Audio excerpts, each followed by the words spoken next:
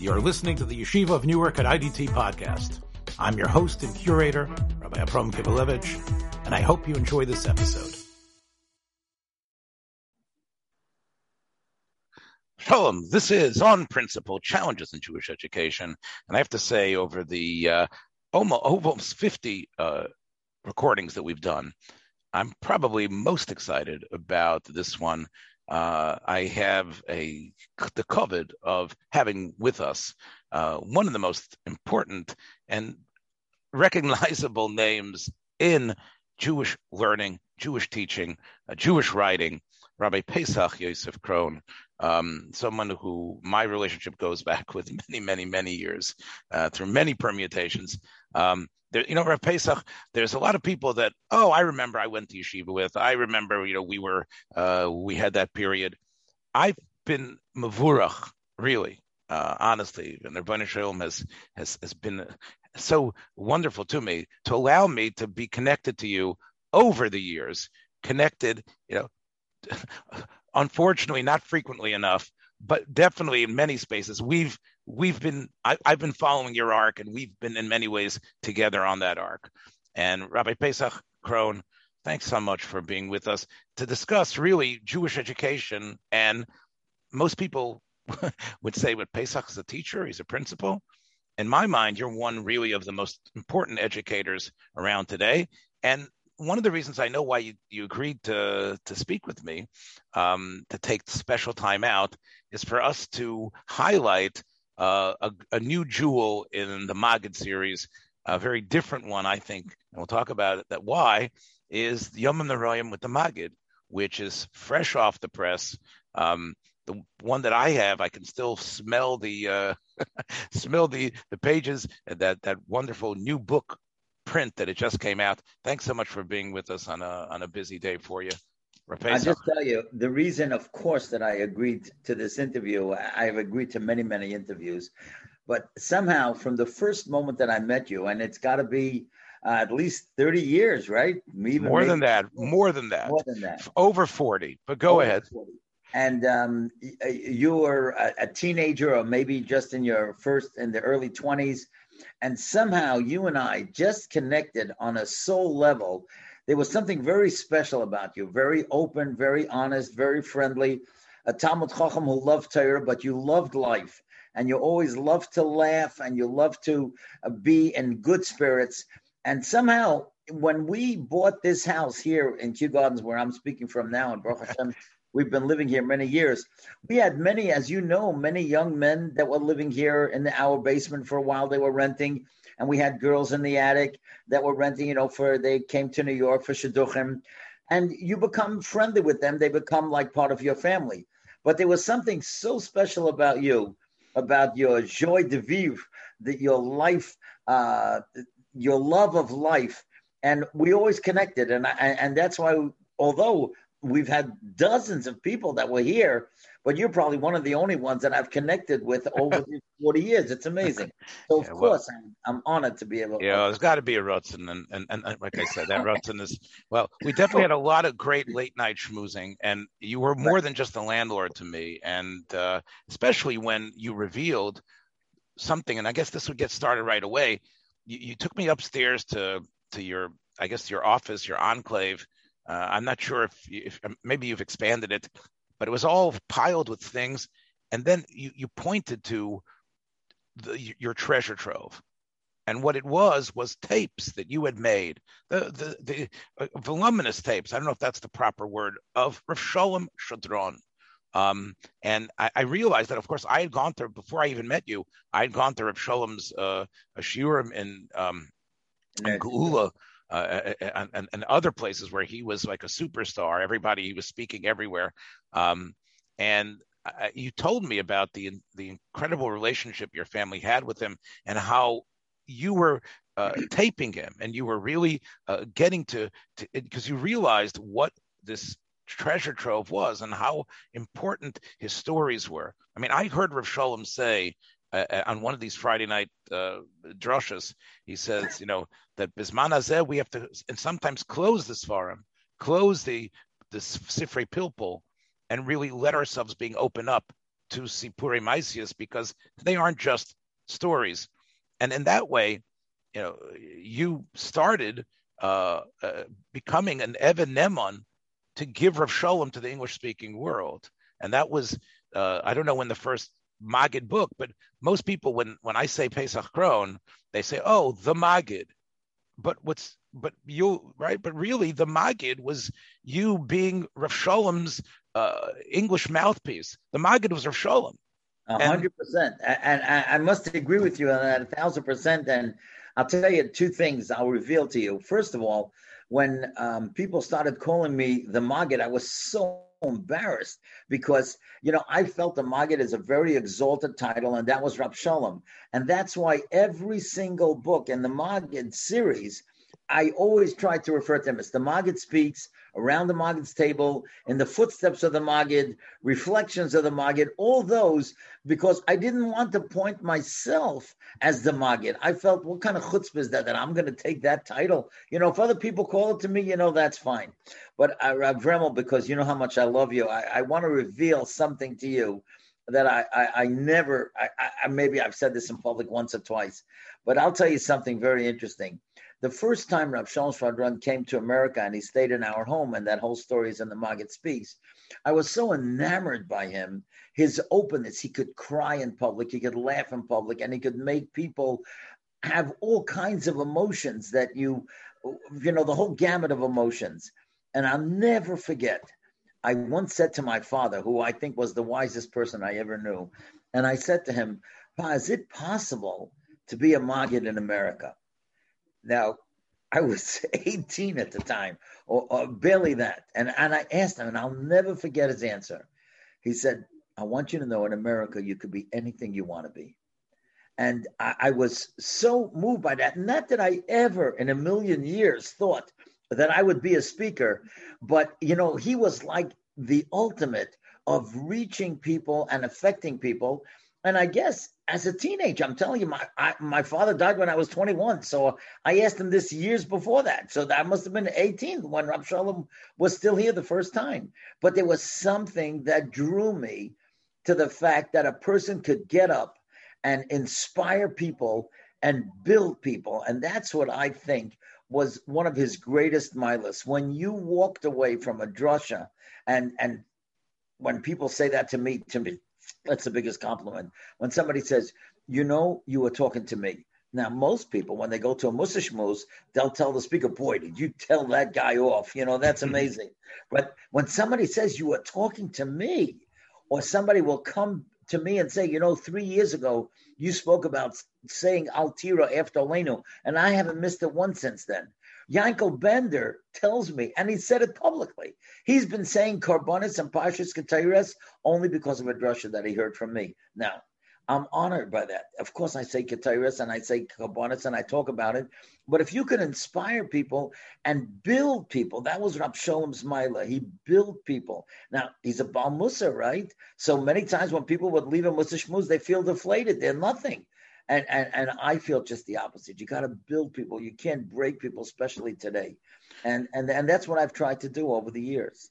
It's interesting, thank you for talking about it and being so candid. And, I think every time we talk, there's a lot of candor and honesty. And I know that that's going to be unique for people who've seen you in just, as a person who's been out there up on the lectern. But, one thing about Rav Sholem, Zecher Tzadik Livrocha, because he was really a tzaddik in so many ways. I don't know if I've ever told you this, but we were struggling with the secondary infertility, and many people discount that, especially you're Baruch Hashem Mavurach with a child, and then things are going awry, and every time you try to rhetorize the hearts to someone about what's going on, they'll immediately say, but you have a healthy child, but you have one child, but you have something. And then you sort of you're locked into yourself. And there's a pain, whether it's, various inability to get pregnant again, miscarriages and other things like that. And then you feel like I have no right to talk about this to anyone. So I remember we were in that situation ourselves. And we had moved to Chicago and bought a home. And we were on our way to shul with my son, who unfortunately had no brothers or sisters at the time. And and you watch families around you having more children, and you feel like I can't even say anything. It was in many ways the most difficult part of our life, and we've been through a lot of stuff. We went to we were on our way to the street in Chicago that had the shul, the Aguda, and one of the Gluck brothers who called me over. I was walking with my young son Chaim, and he said, "No, we don't want a minyan at your house. Yeah, Rav Sholem is here." So Rav Sholem was not in a situation where he could walk that easily, and they had a Sefer Torah in the house, and they were going to have a minyan for Mincha, Shalashidus. Oh, Rav Sholem, of course. So I walked in with my son, and I mentioned to him I mentioned how, of course, this was to meet him, and I mentioned that I was an Einikol of Rabbi Yosef Slutzker, and of course, who Rabbi Yosef Slutzker is, of course, the Rav in Slutsk before the Beis Halevi, one of the Talmidim of Hokim of Rav Chaim Volozhiner. He was one of the poskim in the famous machlekes between the Netziv and the Beis Halevi to be machriya how to split up the yeshiva.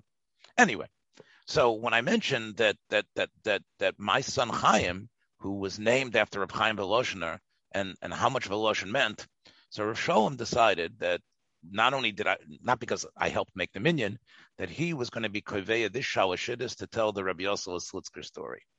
And he said it, alle nehmen von mir, ich hab gesagt, everybody took from me where I said it, aber ich will sagen, jetzt wusste es the Meise. And then he gave us the special version of Rabbi Yosef Slutzker, not myself, but my son, and he talked about how, and he took him, and he caressed his cheek, and he said, "Yeah, he's going to have brother Gevubin, brethren, and Schwestern, etc., etc."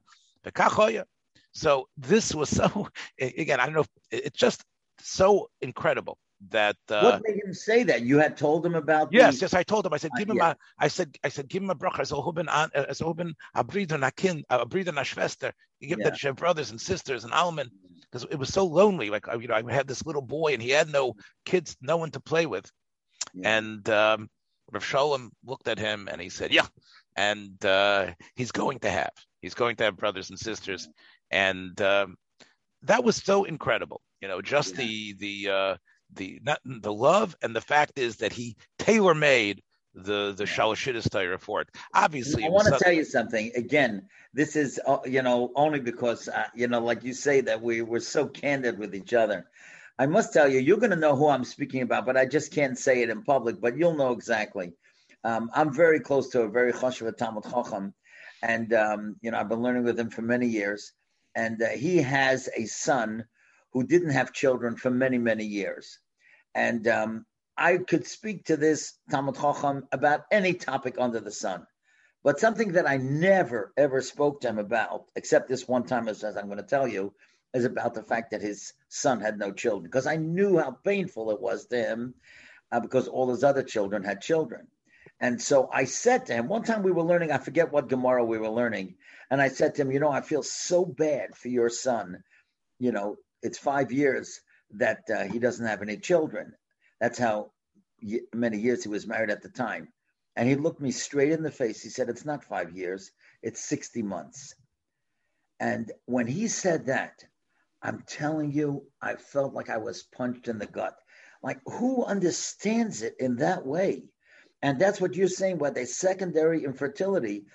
People don't think about it in the pain that the people are experiencing. And I think that that's so important to give over in drushes. You have to feel the pain of other people, what they're going through, how they're feeling that pain. And Rab Shalom felt that pain. And that's why he spoke about your heritage and your son, and he gave the bracha, because he had that sensitivity. No question about it. And this is really where I wanted to ask you, because Rav Sholem didn't commit to writing his droshes as much as he was a rock star. You'll be Michael me, but everybody wanted to hear Rav Sholem, and Rav Sholem was more than, and I mean a rock star in the best way. He knew how to he could finesse the audience. He could play the audience like an instrument. He was able to talk to the little Yerushalmi kids in the front. He was able to bring people in. He knew when to stop and to give a krechts and he knew also how to wait for the punchline and how to bring it out. So he was sort of like, I don't want to call him an entertainer, but he had the umness of Magidus down, but he never, as far as I know, I knew Rav Shalom. I want to tell you, Pesach, before I even met him, I knew him from the Hagos, from his grandfather, from the grandfather's sefer. I knew there were Hagos on the back of Das Torah that was written by Rav Shalom Mordechai Kohen. So then, is this the same one? This Shvadron is the same. So I knew him as a person who put together the Das Torah from the Marsham and with notes. So this is something where is unique, I think, for Pesach Krohn, because what Pesach Krohn did was not only did he decide, you obviously had that. Everyone knows your career, but you had the writing as well. And I want to ask you, how different is it? I know how meticulous you are. I know how careful you are. Baruch Hashem, I've seen you at a number of brisim, including my grandson Ido. Baruch Hashem, who is Baruch Hashem. I know that he's going to grow to be a wonderful Ben Torah, and I know you had a lot to do with it in terms of starting him off.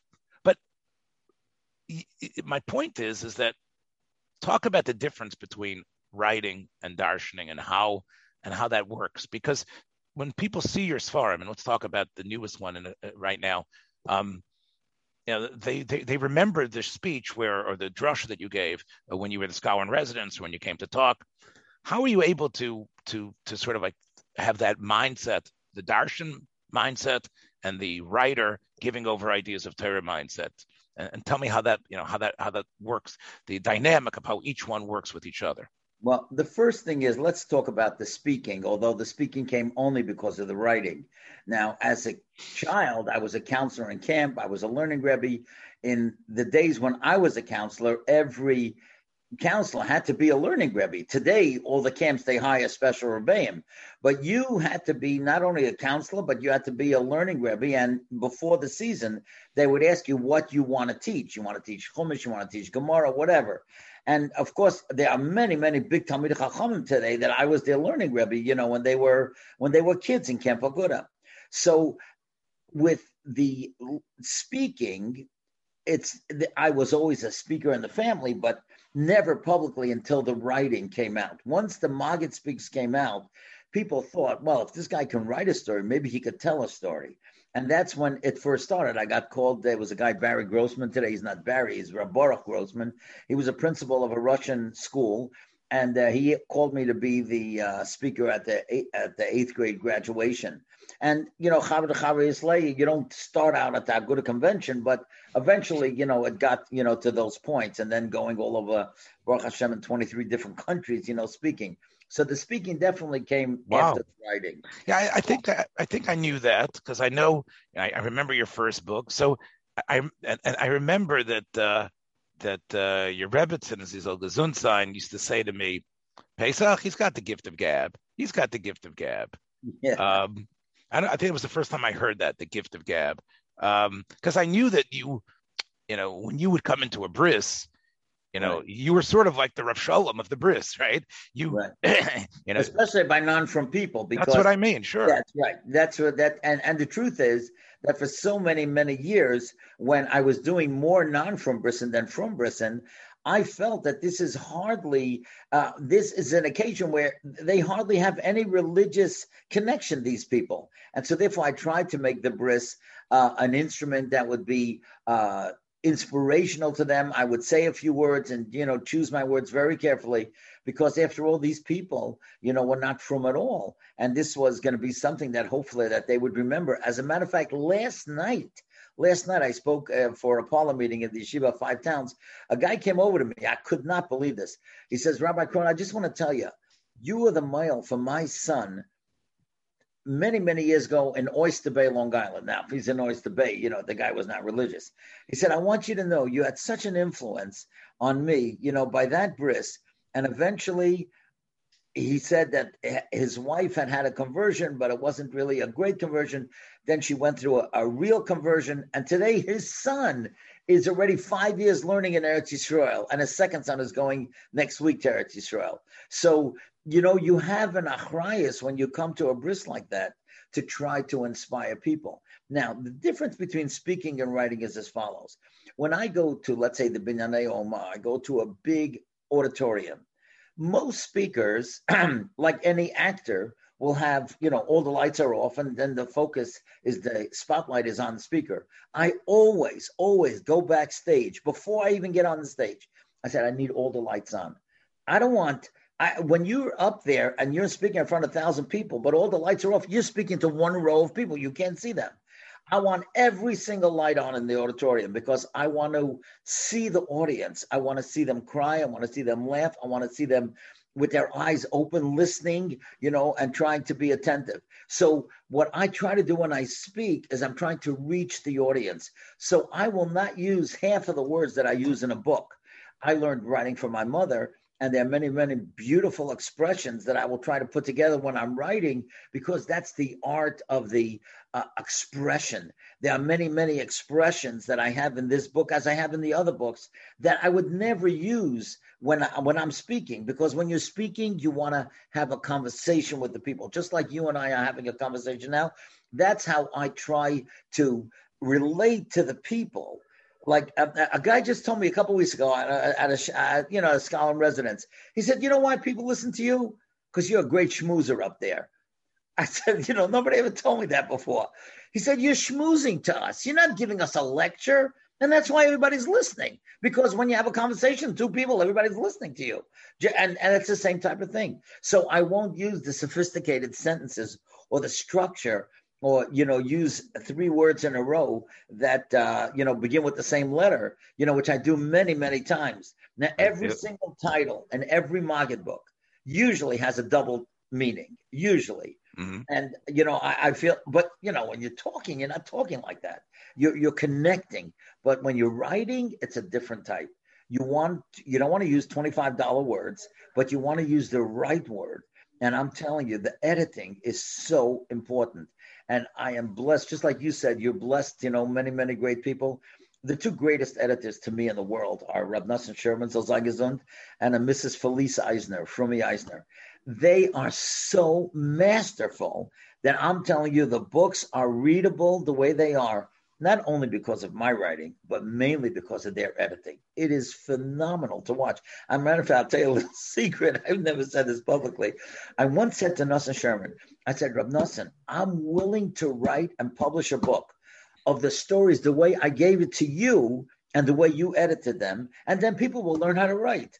He said, "Pesach, I wouldn't do it because I don't want to embarrass you." I'm not sure if I could be macabre, although I will tell you that when I went to Art Scroll, and gave them, because I have so many friends in Art Scroll. It's and people who have written and published. I once came to Art Scroll because I worked for Dirshu, as you know. Yes. And Dirshu had a newsletter, and it was put together in its raw form by a very nice Talmud Chacham. I want to say his name, but a very, very nice Talmud Chacham. I'll tell you afterwards. He's published a lot of nice Sfarim on many, many areas in English, unique areas in Halacha. So he was the official raw writer for the Dvar Halacha that was connected to the Mishnah Berurah learning of that day. And I was the one who would alter it. And what I did was, of course, many times not only correct the syntax and have it make sense and that it should be written not in sort of yeshivish jargon, but I also would check, if it was halachically 100% right or not. And I would add certain, suppositions and caveats, etc. And, so when I presented to the Art Scroll, gurus there so I gave them what I was given and how I changed it. So they sat back and said, so you're the one who took this, verbose, over the top stuff and turned it into this more simple language, right? I said, no, it's the opposite. I took the other stuff and because I couldn't, I felt it needed to be more honest and more open and more comprehensive and to be more true. So in other words, I failed at that completely, because to me, and what I had also done wrong was that I had almost um, uh, undone the voice of the original writer. I think that your editors, because I hear you, because when I read your books, what an editor needs to do is, yeah, maybe this alliteration, let's get rid of that, this syntax, but to zero in on the essence and try to keep some of the thoughts that you put down in the raw form. I hope I'm getting across what I'm trying to No, say. exactly. As a matter of fact, Rabbi Vremel, you're so right, because they have tried so much to keep my voice. So many people tell me, I hear you talking.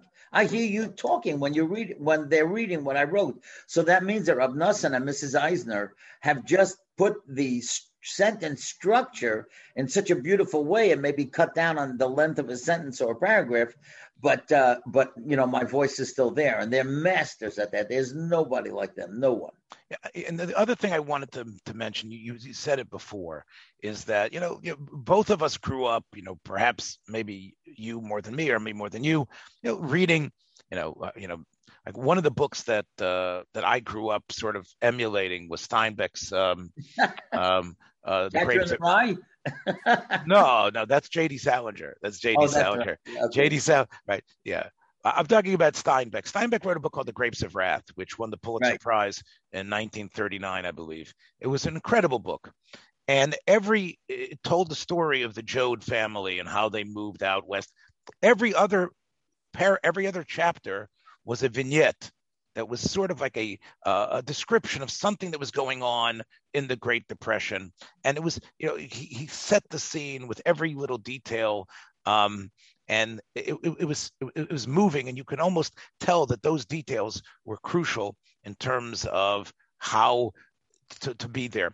And I noticed in many ways that, like, for example, one of the stories in the newest book about spiritual vertigo, that you were able to talk about this, a person that you had met who was now a Haredi Yid, Rabbi Yaakov, and he talked about the vertigo that occurred to him while he was an Israeli jet pilot. And we know that in Israel, that's the top of the line. That's the upper echelon of the Israeli soldier.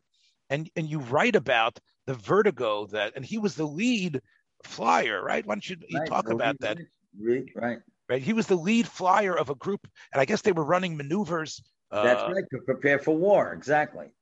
And I mentioned this to you, when we were talking about this. It's like, that's not something that you could probably, the prose that you use there is probably something you couldn't use, but it was sparse but perfect.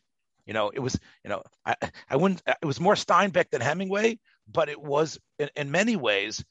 You didn't bowl them over with detail. And $10 words that really are unnecessary. Right. So that balance of being able to catch, the tarmac, the fingers, the 5 planes being like the fingers of a hand out in the sky, to know when to drop that beautiful metaphor, but not necessarily overwhelm with detail. That is obviously the skill of a writer for today.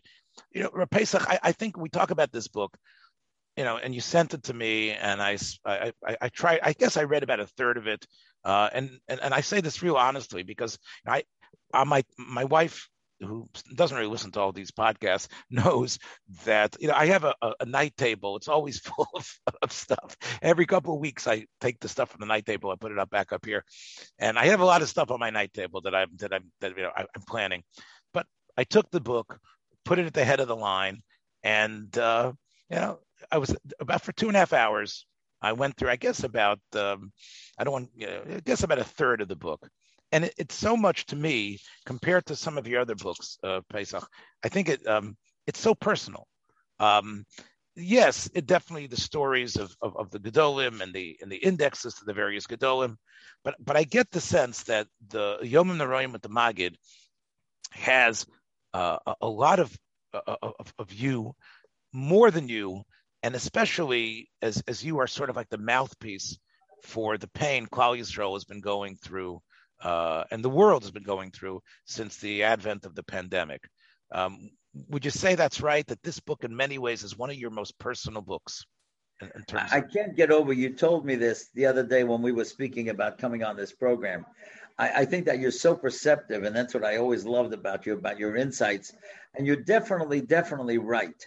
I really was very much affected by the world reaction to the COVID, the pain that so many people had, the death of many great people, whether it was the Novominsker Rebbe or Rab David Feinstein or Noach Deer, many wonderful people that we lost, this past year. And so many people on ventilators and respirators, and so many people who lost parnassus totally. Now, even myself, many people, the non-from people, they stopped having brisson. They had a bris, they had a circumcision in the hospital, and then the Reform rabbi would tell them, we'll give your baby a name over Zoom, but just have it in the hospital, where there's nobody there. And so that was cut down. And then, of course, my speaking was cut down. Everything was on Zoom, and some places on audio. I wasn't traveling. There was a time 2 years ago where my wife and I, this is not an exaggeration, 19 out of 20 Shabbosim, we were away in different cities, different countries, or whatever, scholars and residents, or whatever, always speaking. And that totally shut down. And, so obviously there was less speaking, and there was less brisson, but there were some. So I was kept busy, Baruch Hashem, through many speeches over Zoom like we're doing now. But, and I began to realize there's so many people that are so terribly affected. It was sad. And, and you didn't know when it was going to end. This was before the vaccine. And I started writing this book before the vaccine came. And as I told you, that sometimes when I was talking about the depression that was going on in the world and the sadness and the lack of security in the future, Rab Nosson Sherman made me take it out. He said, you just can't be so depressive. He says, COVID is going to end, but this book is going to hang around. The written word is forever. So you cannot make this a negative book, even in your introduction. It's got to be, kind of limited in the scope of the depression of what's going on. Right. I agree with you. Again, even these podcasts, which who knows how much shelf life they're going to have, if it's all going to be layered with COVID, they become a historical curiosity as opposed to something to learn from. But I think it's even more than just the pain that the world is suffering through COVID. And by the way, the beautiful story that's here, I don't want to spoil it for their listeners, about the Lakewood family. I think it was the Lakewood family. Yes, that's right. No question. The Lakewood family who took care of the Almana and what they went through has a great O. Henry surprise at the end that I don't want to spoil for everybody. But that's a beautiful story of how Klal Yisrael came together through COVID. But I think there's even more than that, just in terms of a description of yourself and your family and your children. And even the Divrei Torah themselves seem to be coming from not just regenerating something you heard from another source, but has a little personal stamp on it. There's another thing which I think makes the book different from some of your other wonderful Sfarim and books. Again, you'll be mindful of me that I use books and Sfarim. Of course. Look, and I have your book on Bris Milah, which of course owed a lot to many of the other Sifrei Likutim and others, but it was clearly one of the first books in English that really put the halachos in a way that you didn't have to schlep a whole library around, and you're able to refer. This is really more something that is much more shimushi in terms of learning. Like I mentioned this to you the other day when we were talking about setting up this time. I remember, Alta Eden used to bring Shai Agnon's classic Yom Naroyim, and of course Shai Agnon, he was a complex person, but he was, of course, a Nobel Prize winner, and there's a reason why. I don't think the people in Sweden could even read Lashon HaKodesh to know how beautiful his writing was. But he decided, after a conversation he had with somebody, a non-Frum or non-Jewish person, that he was going to show that there is an incredible amount of beautiful literature around something so important as the Yom Naroyim And many people would bring Shai Agnon's little pocket-size book with them. It was like the Machzer and the Yom and Agnon's Yom Neroyim. I see this book as the version of of Tufshin Pei Alepht's or Pei Bey's version of a sefer. Hey, what am I bringing to shul? I'm going to bring my Machzer, and I'm going to bring also Yom Neroyim. I'm going to bring Yom Neroyim with the Magid, because during the time when they're selling the Aliyahs or whatever's going on, and my cup, or right beforehand, I've got something on this next part of davening or what's going on. And I think in many ways, it's much more than a Maisabich, right? 100%. And that's when we were speaking, one of the things that I mentioned is that one of the challenges, you have so many Avinu Malkenus, you have so many Oshamnus, you have so many Al-Chaitz. What's the difference? What are you supposed to think about each one?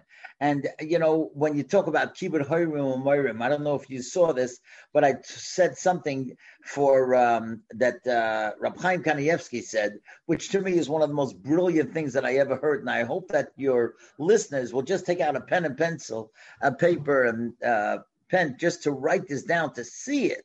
It's just they'll take their phone out and type it in their phone and send themselves a text message. But go ahead. If you would take a look, and this is what I wrote by Kibbut Hayrim and Mayrim, the pasuk tells us by Esav that Vayove la'aviv, he brought food to his father. Now only Rab Chaim Kanievsky could figure out that this is a palindrome. You could read it backwards and forwards. Vayove la'aviv. It's unbelievable. We've seen that pasuk 1,000 times. Who thinks about that? But what I loved is the lesson that he learned from it. And he said that the way you treat your parents, that's how your children are going to treat you. And when you're saying, the Al-Chait, Al-Kibbut Hayrim Moirim, that's an investment. That's an investment. You have to not only treat your parents because of Kibbut Av V'Aim, but you're investing in your future. Because the way you talk about your parents, whether they're alive or not, and the way you treat them, and your kids see that, that's what they're going to learn from. Now, that's brilliant. So when somebody sees this, in this book, and they're looking Kibbut Hayrim Moirim, oh my goodness, I've got to straighten out. This is something. Now, for example, you and I spoke about your Atznura. It's so moving. Rav Pam would cry. He would cry when he said, Hashamno, your Atznura, I gave bad advice. How many times do you and I and other people ask us for advice, and we give them advice? And do we really know the whole topic? Do we know everything that's going on that we could give the proper advice? A young woman called me just yesterday. She's getting divorced. Now, and my heart breaks. I love this person. It's a relative of mine. And she's getting divorced. But she's asking me for advice, asking me for help. And I want to help her. But do I really know his side of the story? This is a relative. So, of course, I'm going to favor her, right? But can I give the proper advice without speaking to the other side? And many, many times we do take for granted that we know what's happening because of the first person that comes to tell us. But, you got to know both sides. And you have to be familiar. For example, in the Yoatznu story, and what happened was there's a fellow, Ichi Deutsche, asked Rav Pam to give him advice what yeshiva he should send his son. So Rav Pam knew all the other yeshivas, but if somebody asks me or asks somebody else, do they really know all the yeshivas? Did they meet the boy and figure out what yeshiva would be best for the kid? So, there's an achrayus when you give advice. In that story, Pesach, you also have Rav Pam's, you get a sense of his anivus and his understanding that Rav Deutsch, this Ichi Deutsch, needed for his son, not your standard yeshiva. And I that was my impression. And Rav Pam actually says, well, I know the yeshiva that my grandson is being matzliach in. And, in many ways, how human that is. I have a grandson that also, in a sense, isn't necessarily mukhshar for your standard boxy yeshiva. And that also, I think, although he was so worried, I don't want to ruin the story, but he was also, in a way, creating a personal bond to the person who came to him for an eitzah, talking about his own anikles, his own anicle struggle, and this is what worked. But and I just want to add one thing that Rav David Cohen often tells me, and Rav Pam said this to Chazon Ish, Zecher Tzadik Lebracha, said this, that when an Adam Gadol or a Rav gives you advice and it works, you really have an achrayus to go back to them and tell them that it worked. So many people, I remember Rav David would tell me so many times. He said, I found out that this person, had the child. They never called me. I'm still davening for them. They got the child. He's a year and a half old already. Why didn't they call to say that the advice helped? I saw the same thing in the Halicha Shlomo from Shlomo Zalman Auerbach, which is really also also an incredible work of putting together halacha and story and machshava. It's really a unique sefer. I'm sure you know about it. Halicha Shlomo from Shlomo Zalman's Talmidim, and they talk about people coming to Shlomo Zalman. Who with Rav Shadron is like, those were these two incredible pillars of Shari Chesed. They were brothers. Yes, right. Incredible. You go to Shari Chesed in Yerushalayim and you'd see these two men, walking together. It was just incredible. But Rav Shlomo Zalman used to say, people would come to him with names. And he said, Ich bring sie allein in mein größter Rishus HaYochid. I'm bringing them into the most personal part of their tefillas. He says, what happened? And you think about that. It's just daven for me. You're asking this tzaddik to actually take that person into the kodesh hakadoshim of your machshavas and tefillas. And he would, and his smile, but he would give it to people when they didn't tell them. He would tell them that you didn't come to me and tell me that you had the child. You didn't tell me that the person's not sick anymore. Of course, it's like you say. It's almost like treating the gadol as some sort of utility machine, right? that okay, is the sprinkler system on? You don't realize what's right. The Chazon Ish, I once heard said, "What's meant to hearts von Stein?" I feel the pain of these people. One of the things I think also that the book does, besides being a Sefer Shimushi, besides having so much of yourself in it and reflecting the time, but hopefully, having a great shelf life. One of the things I think that the book does, you took parts that I think of the whole Yom Noraim experience that were muznach, the parts that it's so overwhelming in a way, El Shana Yom Kippur, right? And certain things are very well trod. I compared you to Shai Agnon before, and really, in a positive way. But Shai Agnon, of course, is going to give you the Rav Amnon, Nasana Tokef. He's going to give you a lot of the Mateh Ephraim's that are Yeduim, of course, and putting them together. But what you did was you zeroed in on things that people sort of like don't even think about as much because there's so much else going on. But you're able to, for example, the significance of the Tapuach B'Dvash, which of course to many people, that's when Rosh Hashanah starts, but also just zeroing in on the dipping it into the honey, the fact that you're holding a piece of fruit with seeds in it, and to think about that in a different way. The story there about, you said it was, you mentioned there was a woman who came up with this idea, but you really built on it in such a fascinating fashion. And I just want to say the expression that any fool can count the seeds in one apple, but only the highest power Hashem can count the apples in one seed. Right. And when you plant a seed of friendship, a seed of encouragement, there's so much blossoming that can happen because of that. And that's what I was thinking, that when we look at these seeds, we look at the apple, we can provide a sweet year for others by being the seed that gives encouragement to other people. So in other words, when we see that seed, which to many people say, I don't like that seed. In other words, maybe a mango would be easier, that you has one big seed and you can just put it away and dip the mango in some honey or whatever.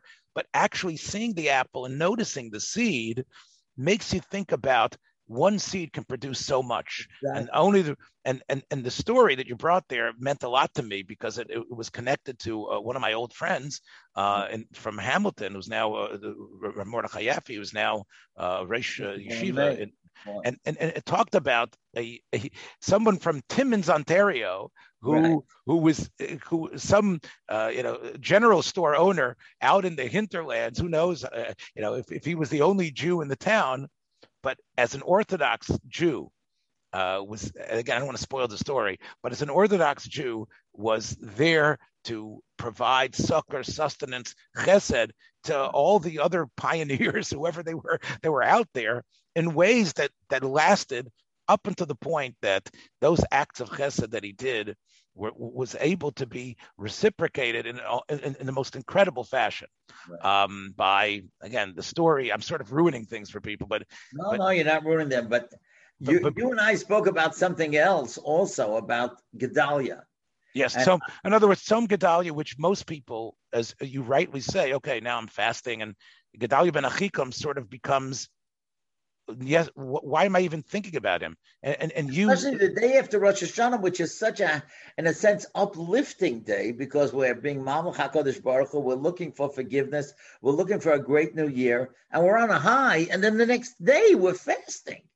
And why? What happened here? And, I was always so pained about, the reaction to Gedalia.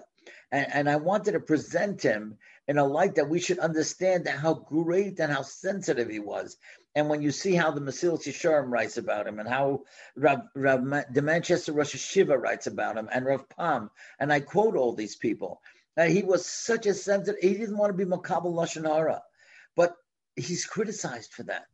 Because there's a time when you have to be makabel, and you have to take care of yourself and protect yourself, and not undertake certain chumras. Now, Rav Segel says that some boys and girls, I'm sure, when they come home from yeshiva, they start throwing all the chumras on their parents, and really, that's the wrong thing to do. They should be machmir on themselves, how they give cover to their parents. So Don't take a chumrah that doesn't belong there. It's so counterintuitive, because normally you would say, based on Shulchan Aruch, I've got to be makbid on Pas Yisrael, I've got to be makbid, that's what Seres Yemei Tshuva is. And you were able, with your insight about Gedalia, to actually blunt that feeling and to actually recognize that maybe Bizman Hazeh especially, Dor V'Dorshav, this door needs that message more. This door needs the message, not so much, okay, what new frumkeit am I going to do during Seres Yemei Tshuva, but to realize that your regesh of frumkeit can't allow you to hurt others and don't have that hubris. Rabbi Yisrael Salanter used to say, he says, as will kommen rein tzliches, treit nicht auf mein Fies, right? Right. In other words, and I think when you're putting on your talus and you're swinging it around, don't knock out somebody's eyes. So to have that to be the Tzom Gedalia message, I thought was very, very novel. Another place where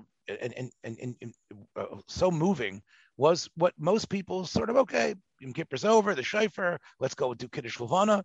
You spend a number of pages on Kiddush Levana, which is sort of like also, saving the Yosem, the Kiddush, like everybody's just, and you're able to really talk about how significant it is that you're doing Kiddush Levana afterwards, right? Yeah, that was the last thing. And here, let me just tell you a little secret again, because, we're talking so open. Kiddush Levana is the last thing, in the Machzor, right? Because it's right after Yom Kippur, and it says in Shulchan Aruch that you're dressed well and people are happy, they have kapara, and so therefore we want to say Kiddush Levana.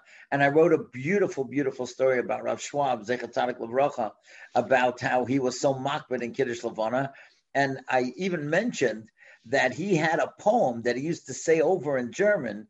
And he used to say, and I'll say it in German or in Yiddish, and then of course I'll translate it, because in Frankfurt it was always very cloudy in the winter, so they tried to chaparein and do Kiddush Levana as soon as they could. And he used to say that in Teves, Adar, and Shavat, hat me gebencht der Levana v'mahot es gehat. In other words, you tried to get the Levana and do Kiddush Levana as soon as you saw a sliver of it, because you weren't guaranteed that after 7 days it's still going to be there, without the clouds. And I wanted to end the story and end the book on a high note. But between me and you, there's another story that I just couldn't write. And I said to Rav Nosson Sherman that I know this story to be a fact. Pesach, before you get to that, I just want to tell people that when they get to the Rav Schwab story, it doesn't start with Kiddush Levana is very important. You started like a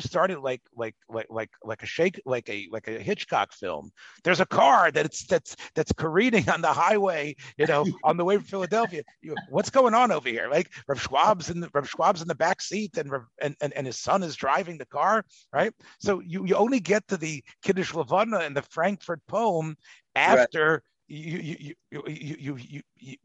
averting a possible 180, right? So right. You do it. You get the story introduced in a way where, in a much unexpected fashion. But go ahead. I just wanted to comment on that as well. But go ahead, Pesach. I'm sorry. Okay. So now listen to this. When I went to be Menachem Oval, the Schwabs, I'm very, very close to them, and one of the greatest CDs that I ever made. And if you don't have it, I'll send it to you. Is they never had a Haskara for Rav Schwab since he passed away. 20 years after his passing, they called me. I'm not a Yeki. I'm not a German. I never, I'm not a member of the, Kaladas Yishurin, but they knew how much I revered him, and I write about him and I speak about him. So they asked me to give the Haskara. And one of the most amazing stories that I heard when I went to be Menachem Oval, Rav Meir Schwab told me this story. In Rav Schwab's final illness, he was, I believe, in Columbia Presbyterian Hospital, and he was in the ICU unit, and where he was, the window that he had in his room, he would not be able to see the Levana. And he asked his family to move him to another part of the hospital where he would be able to see the Levana. But the ICU wasn't on that section of the hospital. And Nebuch, that was the first time that he had ever missed saying Kiddush Levana. And that was the month that he passed away. Wow. And I brought over there the Sha'ar Tzion that brings a story about a person that was accosted by robbers, and he thought he was going to die, and he asked them to let him do one more thing, and he did Kiddush Levana, and they let him go.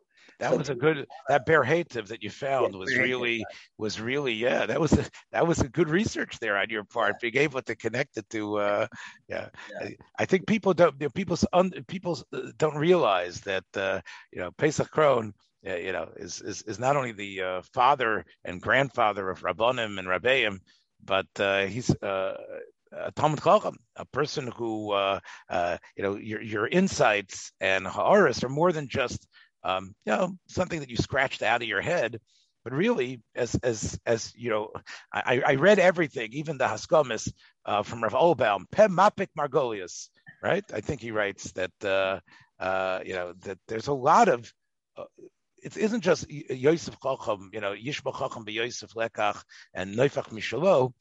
There's a lot in between the lines of really nice Yesodus, really nice Divrei Torah, really a good vart, and something that I think is emes. So in many ways, Pesach, what you've done so often is sort of like being mitzamtzem. And other people have to push themselves, and really, I think in many ways, people underscore and don't really give you enough credit because you're not pointing to it with a finger and saying, "Oh, this is a Dvar Torah, this is a big Einfal, Kafter Beferach," and yet I think it's scattered so often throughout the stories and what you've heard from others. Your own applications, which I think are always really interesting, and Roy Alois al Shulchan Malochem. Thank you so much. I love you, and I appreciate your kindness, and you're giving me this great opportunity to be on this podcast, on this Zoom. And we should just continue our great Meretz Hashem. And the book, we should, as we say, we'll look back at and hopefully many, many others for him, but and we'll look back at this one and say, look how far the Rebbeinu Shalom, as you said, has brought us out of that Magefa, has brought us out of that Miba Magefa, and we could say that Baruch Hashem, this was that the Chevle Mamish, the Chevle Mashiach. Take care, Pesach. Thanks again. We'll catch you. I can't promise that we're ever going to be able to match these type of guests, but we'll catch you again, hopefully on principle. Okay. Be well. Good to your family and to Chaim. Thanks for joining us for another episode from the Yeshiva of Newark at IDT Podcast. Be sure to subscribe on your favorite podcast app so you don't miss a single episode.